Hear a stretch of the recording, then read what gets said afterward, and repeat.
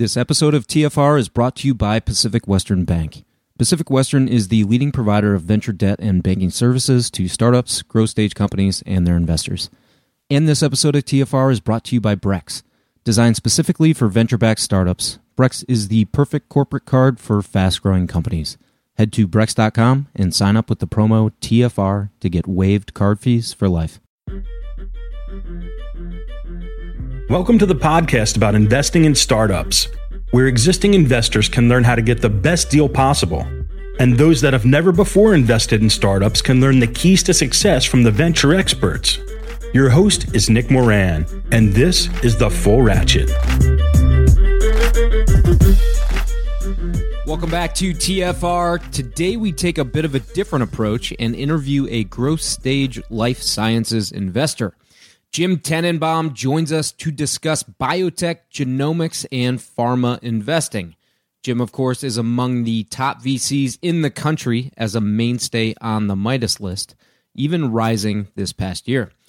In this episode, we discuss Jim's 25 years in the industry, working as both an entrepreneur and investor, often at the same time. Jim's investment focus at Foresight.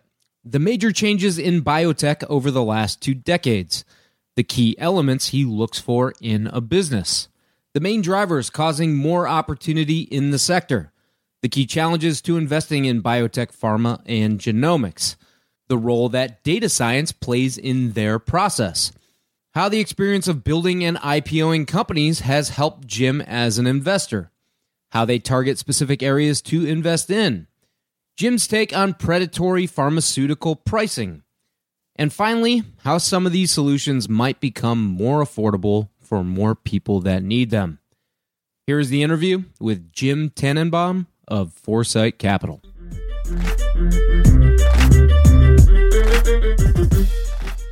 Jim Tananbaum joins us today from San Francisco.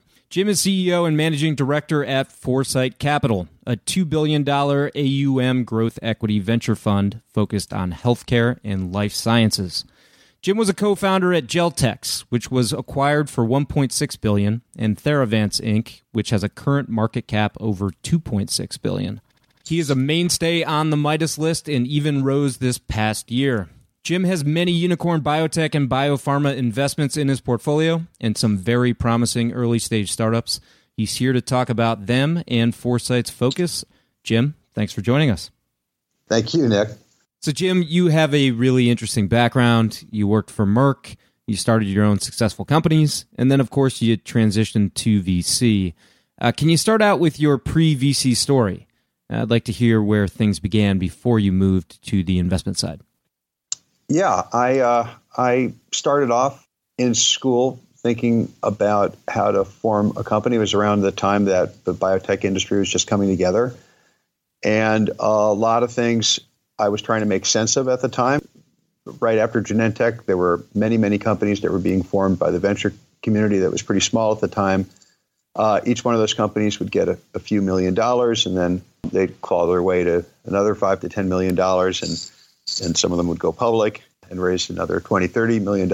And I was trying to understand exactly how these companies were going to bring products to market, where Genentech had taken about $1 billion to bring its first product to market. And as I went through that journey of trying to understand that, I learned that the world wasn't making a whole lot of sense. And I just concluded, because I've always surrounded myself with, or been fortunate enough to be the last person accepted into most of the schools that I've gotten into, that maybe I was just not smart enough to figure out what was going on. So I started to think about, well, maybe we could go the opposite way and just focus on making products that didn't have the enormous costs associated with them and uncertainty associated with them. And so I started to explore that way of thinking with a Harvard faculty member, George Whitesides, and that took us to thinking about making drugs that never get into your body, because most of the time when you ingest a drug or when you take an injection, it's what happens after it enters your body, which is most of the cost of the clinical trials and most of the surprises. And you say to yourself, well, what does that mean? What are drugs that don't get into your body? And we decided to make a series of drugs that were around absorbing things that the body couldn't absorb enough of. and make these drugs in a way that they never could get into your body. They just grab whatever it was they were designed to grab, and they would be excreted like fiber. And we had a series of places where if you had heart failure, you really wanted to get rid of sodium. If you had kidney failure, your kidneys had problems with phosphate. And we had a series of ideas and ultimately explored all those ideas in test tubes where the performance of what was going on in a test tube could be set up to mimic pretty closely what would end up happening in your stomach without, anything ever being absorbed or metabolized. And from that process, we had about a dozen product ideas. We winnowed it down to two, a phosphate binder for renal failure and a cholesterol binder for people that had high cholesterol. And both those products came to market very rapidly because they did skirt all the issues. And also they had pretty easy clinical measurement endpoints. So the phosphate binder was conceived of, both products were conceived of in 91, and both were filed, I think, 94 and were on market in 95. And then in 99 or 2000, we sold the company. It was doing about $250 million in revenue at the time. And that, as you mentioned, was a nice exit. But the fact is that, and this is definitely a hallmark of a number of healthcare companies, that the franchises just last a lot longer than you think because they establish a comfort. So the Geltex products continued to grow after they were acquired. And the lead product, the phosphate binder, crossed $1 billion in revenue, I believe 2007, and still maintains that level of revenue to this day. So we left a lot of money on the table by selling the company 10 years out. And I played a role. I should mention that when I assembled that company, I was finishing up school and I had a job offer from Merck. Merck let me do that company as a startup. I did it out of my garage and we raised money for the first $1 million from individuals, and we hired some chemists and would interact with them at nights and on weekends. But I also had a job offer from Merck as a product manager, so I did both together. Merck let me do this. Wow. So it was a really great experience, and I got at Merck primary responsibility for a drug called Prilosec that became a big selling drug. One of the nice things about working at a place like Merck that was at the time a premier pharmaceutical company, still is, but at that point in time was really the best by far in the world. It just gave you a lot of reach and it has given me tremendous networks that I've used to this day. While I was a Prilosec product manager, most of what I did focused on the use of electronic data. We were very early in using data for targeting physicians. And we work closely with IMS on developing a bunch of the products that they've ended up now scaling over time. And then separately, we were bulk contracting with some managed care organizations. So it gave me a lot of exposure to the healthcare, the evolving healthcare delivery system in the U.S. And so when I left Merck in 94, I had a pretty good sense of the U.S. healthcare infrastructure and how things were being built up and how a large organization was seeing how, in a sense, where the puck was going. And that perspective has been one that's been a wonderful perspective to have as I keep on trying to replicate, sort of similar reach and understanding of things as the U.S. healthcare economy has gone through a series of changes. Jim, can you talk about how you made that transition from operator to VC? I started in 91 at Merck, and I started Geltex in 91, and then in 92, we got up to a point where we had some drugs, and I had to make a choice. I decided to become more of a venture capitalist, so to speak, with Geltex, and I recruited in a management team in a way that a venture capitalist would do. And as a result of that experience, the venture community started recruiting me, and after Prilosec got up to a certain level in 94, I got promoted to be general manager of an international subsidiary, and my wife didn't want to move overseas, and the venture community seemed like a natural place for me to move. So I started as an investor at Sierra Ventures in 1994. And because I had the skepticism about the biotech community, even though I had one biotech company that seemed like it was doing well, and primarily I think Sierra thought that I was going to be doing pharmaceutical investing, I, from my Merck experience, really had a deep belief in the growth of managed care in the U.S. and the changes that were going on in general in the delivery environment. And so focused entirely at Sierra on healthcare service investing. Was fortunate enough to be involved with a number of successful companies back then. The one I'm most proud of was Amera Group. We were a co-lead on the second round. That company produces managed care products for the poor and indigent. It's done a lot of good for this country. It's actually changed vaccination rates, if you can believe that, in certain parts of America. It ended up growing very rapidly. It was just a much better product than fee-for-service products were in those environments. We did our financing in 1996, I believe. I think the company probably did its first $1 billion in revenue in 1999. We sold our position in 2002. It had been public for a couple of years at that point. Was bought by WellPoint in 2005. It was doing $5 or $6 billion in revenue, and WellPoint was bought by Anthem. My understanding is it's doing about $22 billion in revenue today, and hence another demonstration of how really good healthcare products have a way of getting broadly adopted and being very sticky. Then in the last part of that decade, in 97, when the internet was in full bloom, I had another biotech idea, the same person that I'd formed Geltex with. And then at that point, I'd maintained my relationships with the senior layer at Merck. So I was able to talk a couple of them who had just retired into coming on board at Theravance, and we formed Theravance. Theravance actually is now split into two companies, Theravance Biopharma, which is their pipeline, and Innovia, which is the respiratory franchise of GSK that the original Theravance has a joint venture with, is primarily a royalty instrument now. Got it. And how did that lead to the formation of Foresight? So basically, when I started Foresight in 2011, I had a vision of building up Foresight as a company, and also had a sense that there was going to be a lot of change over the next 10 years that was driven by data, and that in healthcare investing and in building healthcare businesses, there was an opportunity to put together a lot of different pieces of data to gain advantages, and that had been something that I'd seen in various aspects of different parts of my career, but I really believed that it was finally all coming together. So we built the organization with a focus on data, a cohesion, so that we acted like a single entity as a company rather than as a set of individuals like a lot of investment practices do.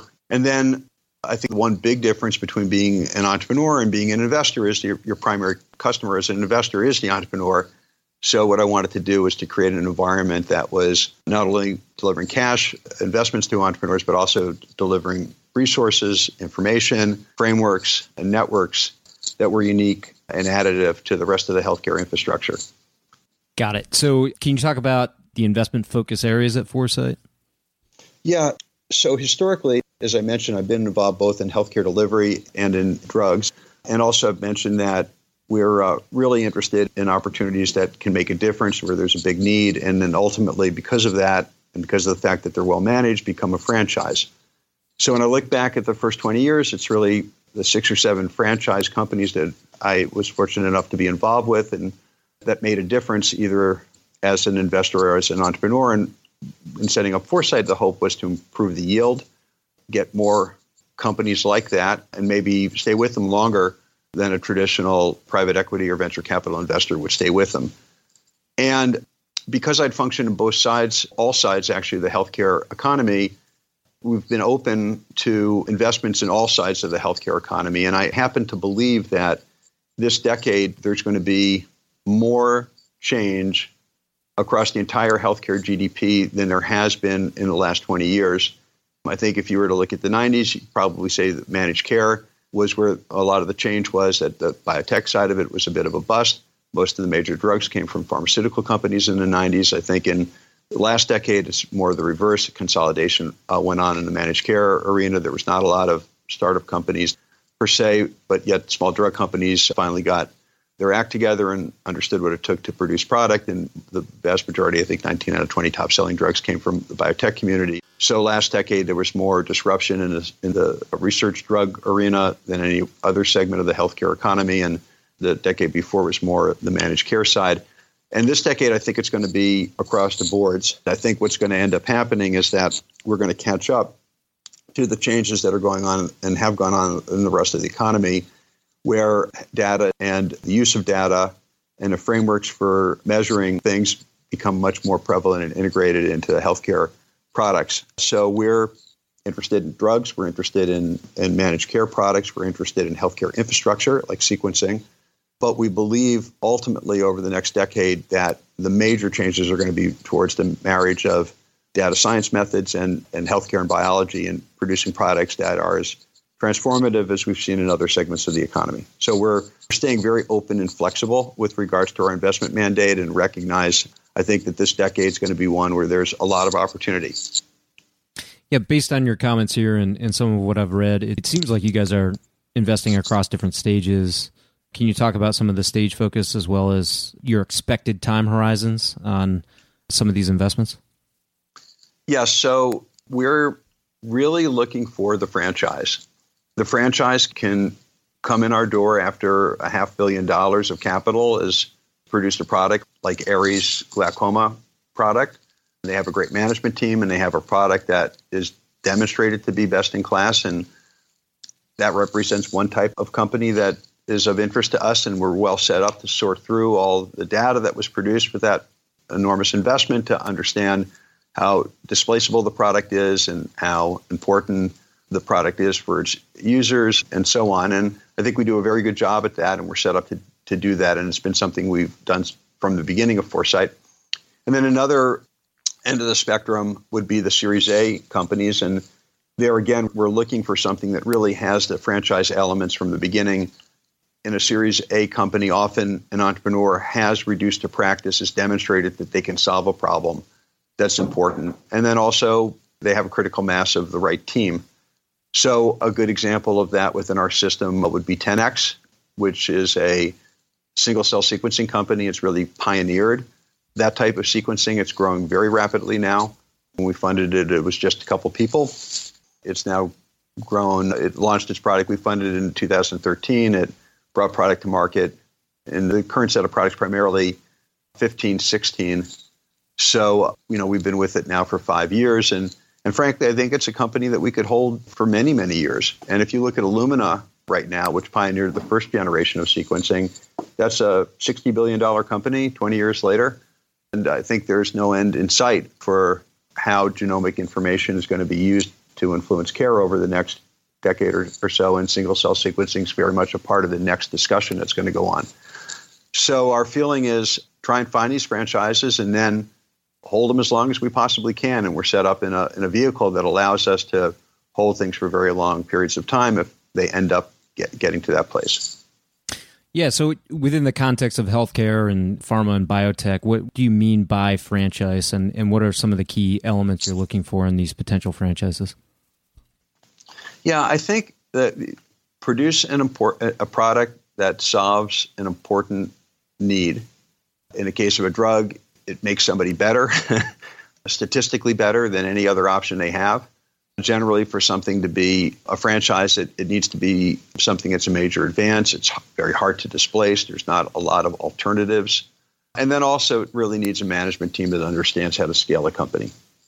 There are a number of investments that we get involved with that do achieve a great product, but the management team can't take the company to the level of scale that we're talking about. And a lot of those companies will just get acquired naturally.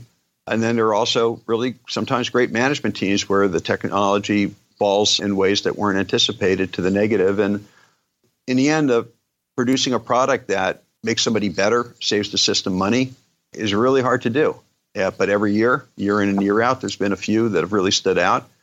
And all we're trying to do really is get our fair share of those.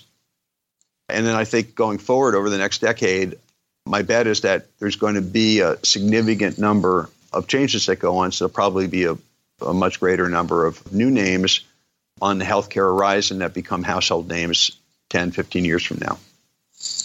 Yeah, you mentioned sort of these changes that are coming up. What do you think are the drivers of the most change, and what's going to catalyze the most change in these sectors? I forget who's coined the phrase data eating, things, but I think data is going to eat healthcare. And I think Bill Gates gets accredited with this, but somebody else actually had the quote that people tend to overestimate the change that's going to go on in 2 years and underestimate the change that's going to go on in 10 years. And right. I think that kind of fits here too. When you step back from other segments of our economy that have gone through a transformation based upon the internet, the cloud, computing power, data, I think there are a couple of elements that are critical for that transformation to start. One element is having large enough data sets that the patterns are present. In healthcare, the patterns of disease development, or in biology, the patterns of biology. In nature, she replicates her patterns. And in fact, it may take 5 million people worth of patterns to look at, but the fact is that human disease does manifest itself in similar ways across the 9 billion people on this planet, if that's the right number. But a smaller set, is it single-digit millions, that will represent 95% of those disease patterns. So, part of this is getting a data set that's representative of the basic patterns you're trying to measure and then predict. And then the other part of this is getting a testing framework set up so that you can continually evaluate where you are in the same way that Amazon is continually evaluating your product choices and readjusting its view on what you're likely to order. So whether it's sequencing or healthcare delivery, we're in a place now where there are very sizable data sets that have been assembled, a lot of history of how not to work with those data sets, in some cases, how to work with those data sets, and also both in science research infrastructure that we have, as well as healthcare delivery infrastructure. We do have the capability to test things in the same way that other segments of the economy have been moving towards their digital platforms. And so I think it's inevitable that these things are going to come together and fundamentally change the way that we do things.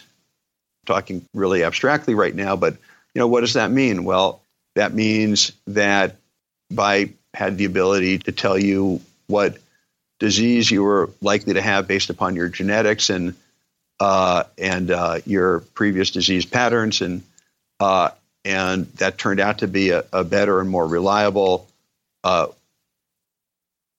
answer for you, over time might end up adopting that. And who delivers, that information to you may not be a doctor. I mean, at the end of the day, if you trust where the information is coming from, and you've developed a trust and comfort in the answers that you've gotten historically, all of a sudden, that just like in the banking world, that banking relationship that seemed like it was so personal, and like how could you think about not interacting with a banker when you go to the bank, or that shopping experience was so personal. How could you think of not interacting with physically looking in a store as something that you're going to buy, some clothes or whatever. I think we think about care in a very physical way. Of course, there's a very physical aspect of a lot of the care that we have, but there's also a lot about a trust in a doctor and who you're getting the information from, and then all of a sudden something comes along that's just fundamentally better, or where there's much less variation in terms of how accurate it is, and that usually wins into something that's as important as our health. I do believe over time, as these products come out, if they're superior, they'll end up displacing some of the infrastructure that we have right now, the things that we depend upon that seem sacred. And I look up and down the healthcare chain from basic research all the way to delivery and to drugs, clinical trials, the infrastructure for sequencing and information sharing. Just everywhere, there's opportunity to significantly improve upon it in ways that would fundamentally make the products better, more reliable, and provide more personal solutions. I think inevitably that those will make their way into products, and there'll be entrepreneurs that figure out how to do that at scale. And that's what the next decade is going to look like. I can't tell you whether or not it's going to, where. I wish I could. I wish we had some roadmap there, but it's happening in bits and pieces. And within our portfolio, I'd mentioned Aerie before. That's I would say primarily a traditional drug company in the ophthalmology world. I mentioned 10X. I would say that's more a company that marries sequencing methods. There's a lot of data that gets generated from the type of work that they do, and they're very thoughtful with regards to how they present that data in a way that people can understand it. And there's, I think, a lot of room for them to continue to evolve that model so that it's a married product of both the physical sequencing as well as the data that comes from the sequencing and the way that data is interpreted by people. And so it's the combination product that will make a number of things that I think are going to characterize the next 10 years. Jim, what's the origin of many of the companies that you're investing in. I think about these very capital intensive, ambitious, long cycle, R&D centric companies. How do these companies get founded? Where do they come from? And how do they get enough progress to even get to the Series A stage? Well, yeah, that's a good question. I think in general, entrepreneurship at its best in America is about changing the world. In science and in healthcare, that view of changing the world and what it takes to change the world, may have different sets of parents, that start off at the basic research side and carry it up to a level. And then somebody else recognizes what it means and builds a business around it. That's a paradigm that has occurred a lot. And therefore, the United States government and the tremendous U.S. research infrastructure that we have and the preeminence that we have educationally, all those things contribute to breakthroughs, fundamental breakthroughs that provide the frameworks for somebody else to come along and say, geez, that we have this insight, wouldn't it be cool if we did this with it? So I think in healthcare, it's a little different in that a lot of the innovation comes from some form of science or some technical innovation. Often it can be somebody on the more basic side that's making the innovation, but then somebody on the more engineering side, that becomes the entrepreneur. But fundamentally, just like I think the rest of America, there are people that are dreaming, entrepreneurs that are dreaming about, wouldn't it be cool if we solved this problem? And why do people have to die of cancer? Why can't we live till we're 100 years old? Why do I have to fill all these forms out? Why can't I have an experience of thinking about my healthcare in a way that I do everything else? And so I think it comes from somebody fundamentally trying to solve a problem that's not met and delivering a solution that, is there early enough, and in a lot of cases because it's there early, gains the capital to create the distance between itself and the next innovation or the next person to come along. And then once something becomes an accepted product, it's really hard to displace unless something comes along that's really substantially superior. I think it's getting in front of the innovation and then using that head start to raise the capital that's necessary to be successful. And those are the elements. And I do think that in healthcare, another big success factor is the capital. It's somewhat self-serving, but I really do believe that history has shown itself again and again that capitalization in healthcare is a success factor, and things always take longer and cost more money. Often in tech as well. I know that, my last big product development was an analytical device. It was not a medical device, but it was an analytical device, and we had a team of chemists working on it. And for a while, we couldn't get the science to work. We were essentially trying to miniaturize spectrophotometry. It was a significant challenge. It took us almost 3 years to get the science to work.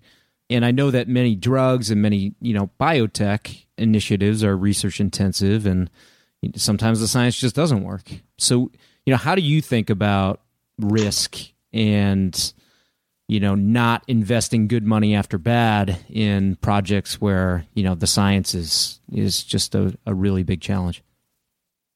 Oh, yeah, that's a great question. So, and this just may not be a satisfying answer, but we try very hard not to take technical risk. And a lot of our infrastructure is set up to really understand as deeply as anybody can, what is the technical risk of investments that we get involved with. And there's so much good stuff going on right now out there, and that we've been able to hold ourselves to that standard. And, when you look at our investment portfolio, there's certainly have been plenty of companies that we've exited for one reason or another, but very few that we've actually lost money on. And I think that has something to do with a number of different factors. Partially, I think that these aren't black and white conversations. They're really about shades of gray. If we hold ourselves to a high technical standard, then if we're dealing with the shades of gray conversation, then we're likely to be, not surprised by something that's out of left field or that is binary, because we're purposely avoiding those, but rather some things start to accumulate that may not be as favorable, or execution tends to slip a little bit. And the quality of the management and our really fundamental belief that we want to be deeply in business together with an investment also plays very significantly into, how we prioritize things. So basically, we really are looking for the technical discovery to be there from the start, the innovation to be there from the start. And we are looking for the team. We're super psyched to be in business with these guys. Yeah. Yeah. And I think then in that context, we do our best to make sure that the companies we get involved with also have plenty of capital. And that covers a lot of execution sins, a lot of little surprises that occur. But by and large, I can't even remember anything we've gotten involved with, which is, something that it either worked or didn't work. And that's by design. Yeah, I don't invest in these areas. I have no expertise here, but I'm more of a tech investor. But just came across my first opportunity where it's a healthy business, strong growth, great revenue traction, but the team sort of self-disclosed to me that they need to be top graded.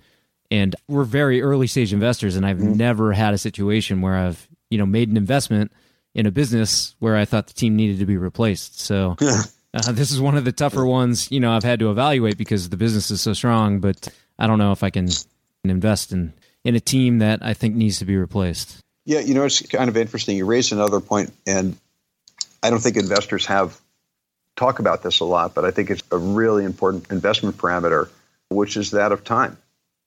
The fact is that I really want to be spending my time on things that can make a huge difference, and I don't want to be spending my time fixing things.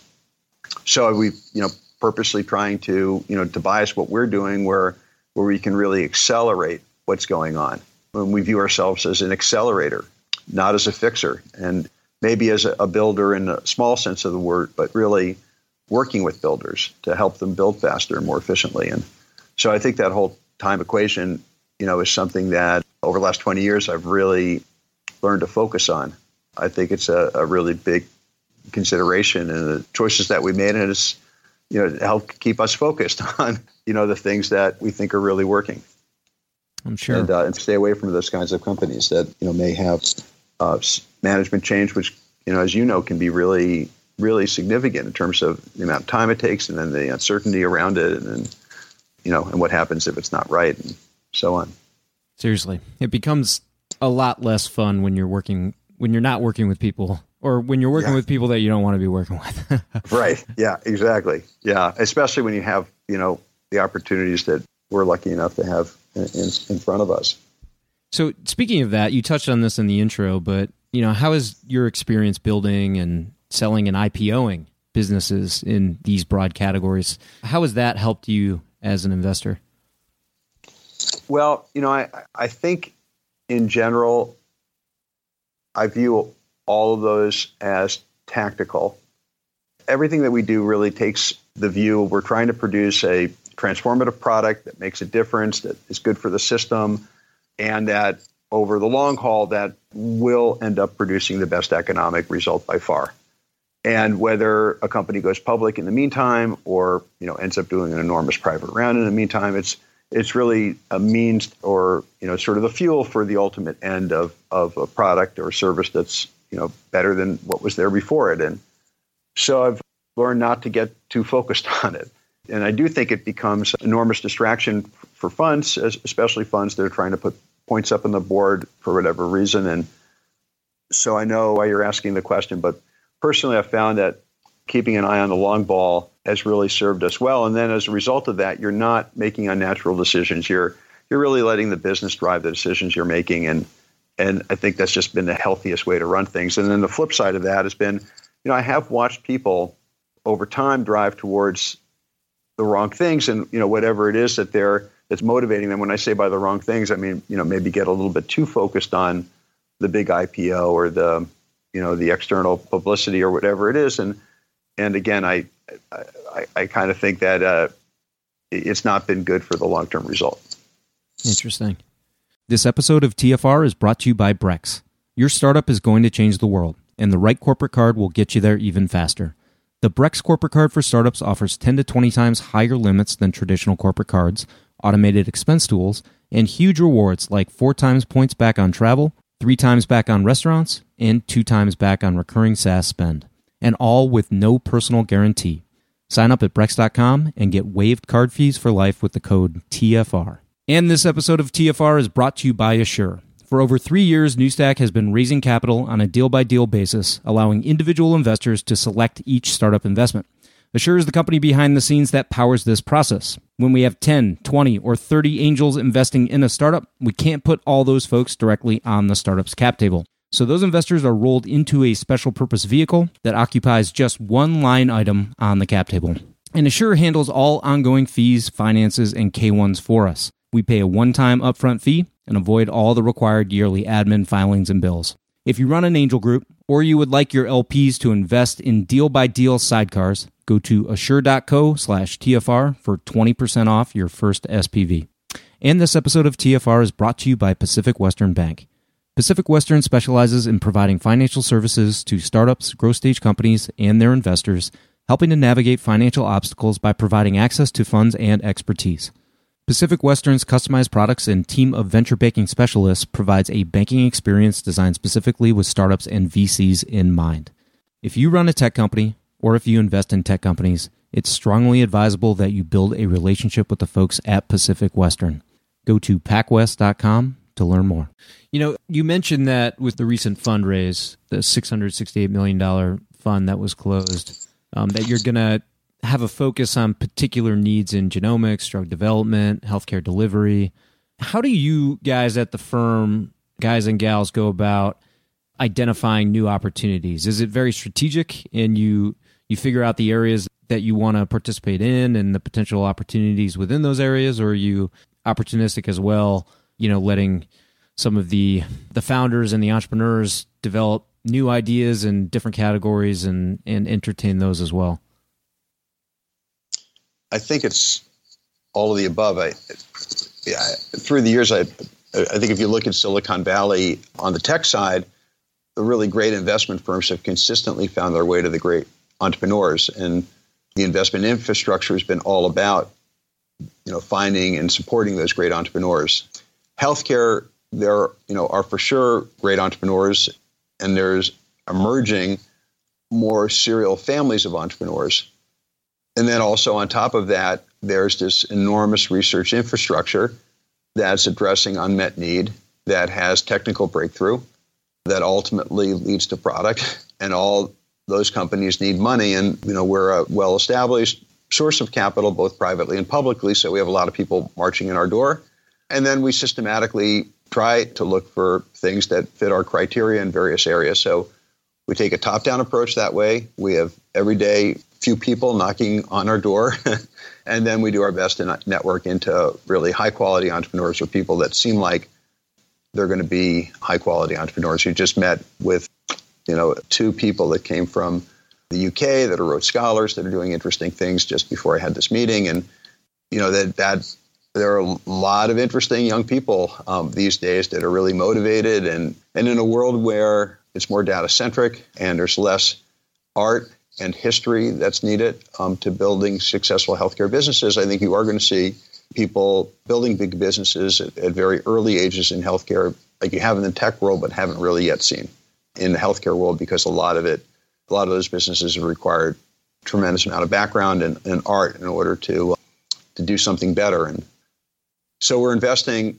in meeting younger people that have the entrepreneurial energy and drive in areas that we think are prime for change, as well as experienced entrepreneurs, as well as areas in general from a strategic point of view we feel are likely to be important or at the basis of continued growth, and systematically keep an eye up on those areas and who the key players are, who seem to be the drivers. And so it's a non-ending, I would say, a process of trying to see everything that's out there. And we have a system, as I said, it's really set up as a company that provides real economies of scale, so we can see a lot of things, but focus on a few things.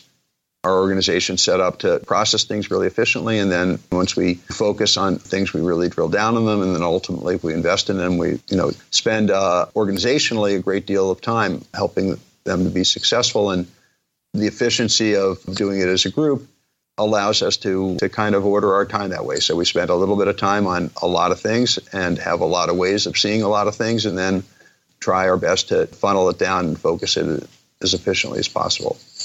Sounds familiar. Yeah, exactly. Yeah, exactly. So, Jim, there's been a lot of debate and discussion about drug prices and some predatory pharma pricing. What's your take on this, and how do you see it sort of playing out over the next few years? Okay, so I am a deep believer that the world needs better drugs, and better drugs are defined in two things. They have to go together. One is superior care, statistically superior clinical result, and the second is reduces cost to the system. Everything we do within Foresight from the beginning have had an eye on those two criteria together, right? And by the way, in that world, if you were to have a single payer, and that was rationally choosing its therapies, those products would be instantly adopted. So funny enough, we'd kind of love a single payer. I mean, I honestly, I think it would be really good for a lot of the companies that we're involved with. And that's the bar we're trying to move to, because I think over time, the world has to get there. It's the right thing. There are other healthcare economies, that have already gotten there. And the United States is a, really inefficient, screwed up healthcare economy. Why is it that somebody can sit out there and take on a generic drug that there isn't a lot of supply of, jack the price up? I mean, there are not a lot of systems globally that support that in any economy. And, so it is too bad that we actually even have to have this conversation. But I think it highlights just, how inefficient the system is right now. I'm hoping that we'll help fix that with various companies that we're involved with. And, whether that's producing the product that is the drug that's helps somebody live longer and reduces their utilization of expensive, hospital time or whatever, or it's actually the system that chooses which products people get because they're making more rational decisions that lead to better outcome at a lower cost. And I think all that's coming over the next 10 years. And the free market will ultimately bring that if the government doesn't. And so it's been a fundamental philosophy of ours from the beginning. And so it is really frustrating to just see it take so long to get there. Right. This is kind of related to the next question, but I wanted to ask you how, these capital-intensive, expensive solutions can become more affordable over time. How can some of these solutions potentially become mass market for consumers in developed countries and potentially even some developing countries? It's a very broad question that you're asking. So by and large, if you're dealing with a completely new technical modality like cell therapy for cancer, which has really only been on the market for 1 year, with its first products, generally it takes a few years, for technology to come down the manufacturing production curve, especially in something that, an entirely new modality like cell therapies. If you go back in time to the biotech, industry, it took a decade for, protein production and antibody production to work through a lot of the inevitable efficiencies that they found. And there were orders and orders of magnitude changes in costs as they went through that. So in some regard, there are places like that right now are expensive to produce the therapy. And, I just believe that they'll behave as other major product classes have behaved. And, people will do the engineering that, ultimately continues to chip away at the inherent cost. There's nothing inherent about the product that makes it costly. It's not using gold, as its feedstock. It's just cumbersome and labor intensive and idiosyncratic and an art form and with a lot of variables that, ultimately will come under more systematic understanding and control. But then, I think there's a vast majority of things that, ultimately are being produced, and certainly things that we fund that are very inexpensive. Better care, less expensive.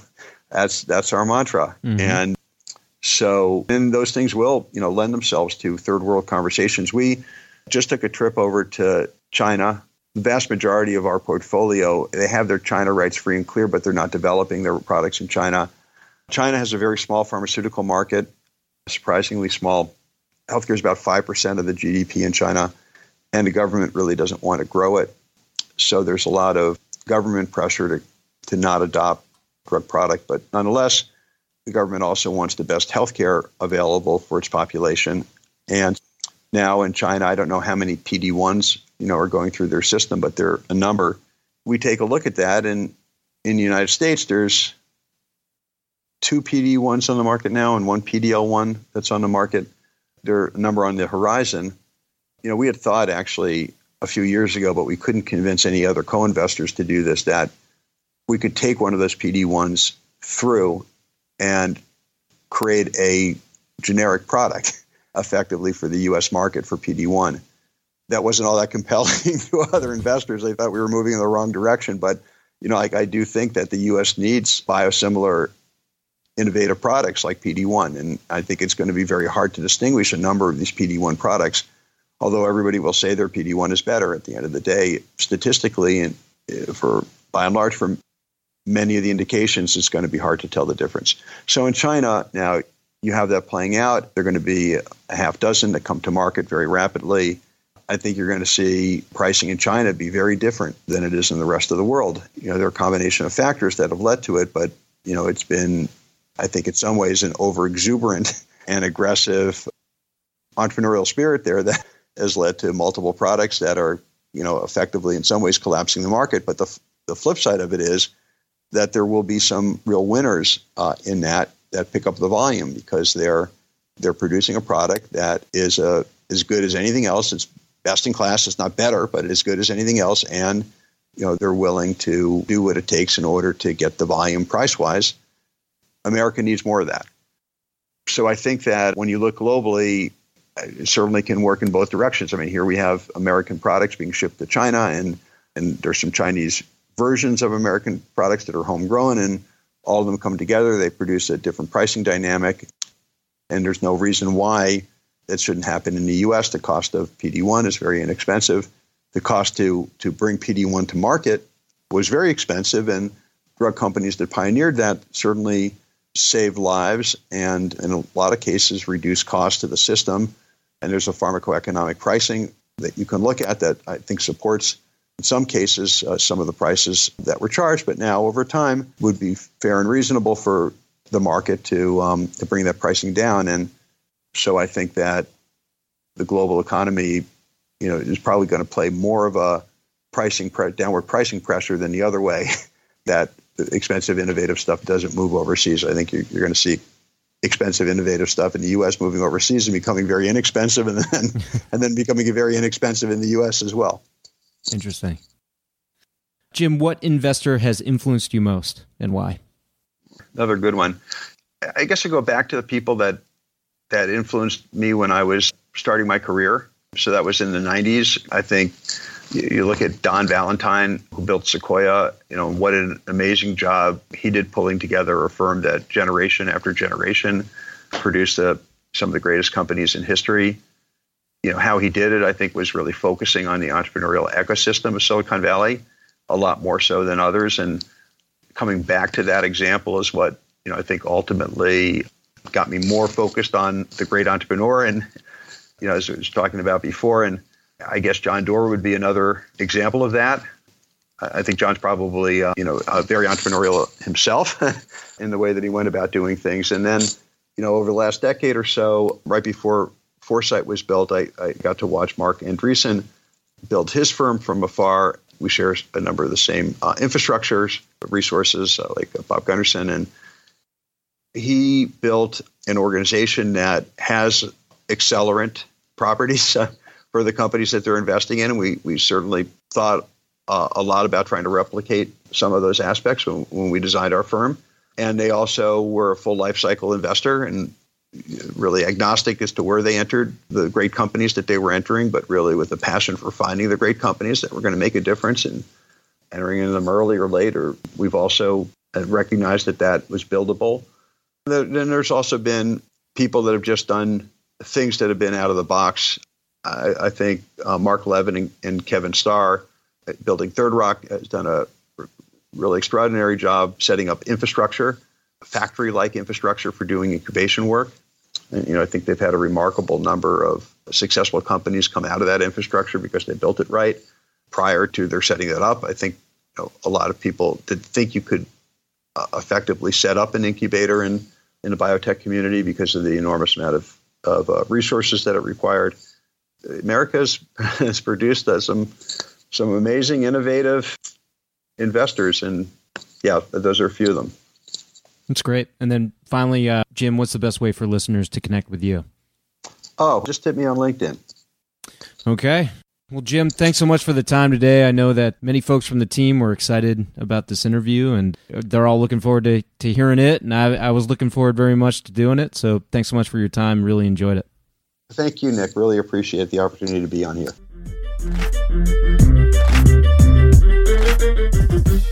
That will wrap up today's episode. Thanks for joining us here on the show. And if you'd like to get involved further, you can join our investment group for free on AngelList. Head over to angel.co and search for New Stack Ventures. There you can back the syndicate to see our deal flow, see how we choose startups to invest in, and read our thesis on investment in each startup we choose. As always, show notes and links for the interview are at fullratchet.net. And until next time, remember to over-prepare, choose carefully, and invest confidently. Thanks for joining us.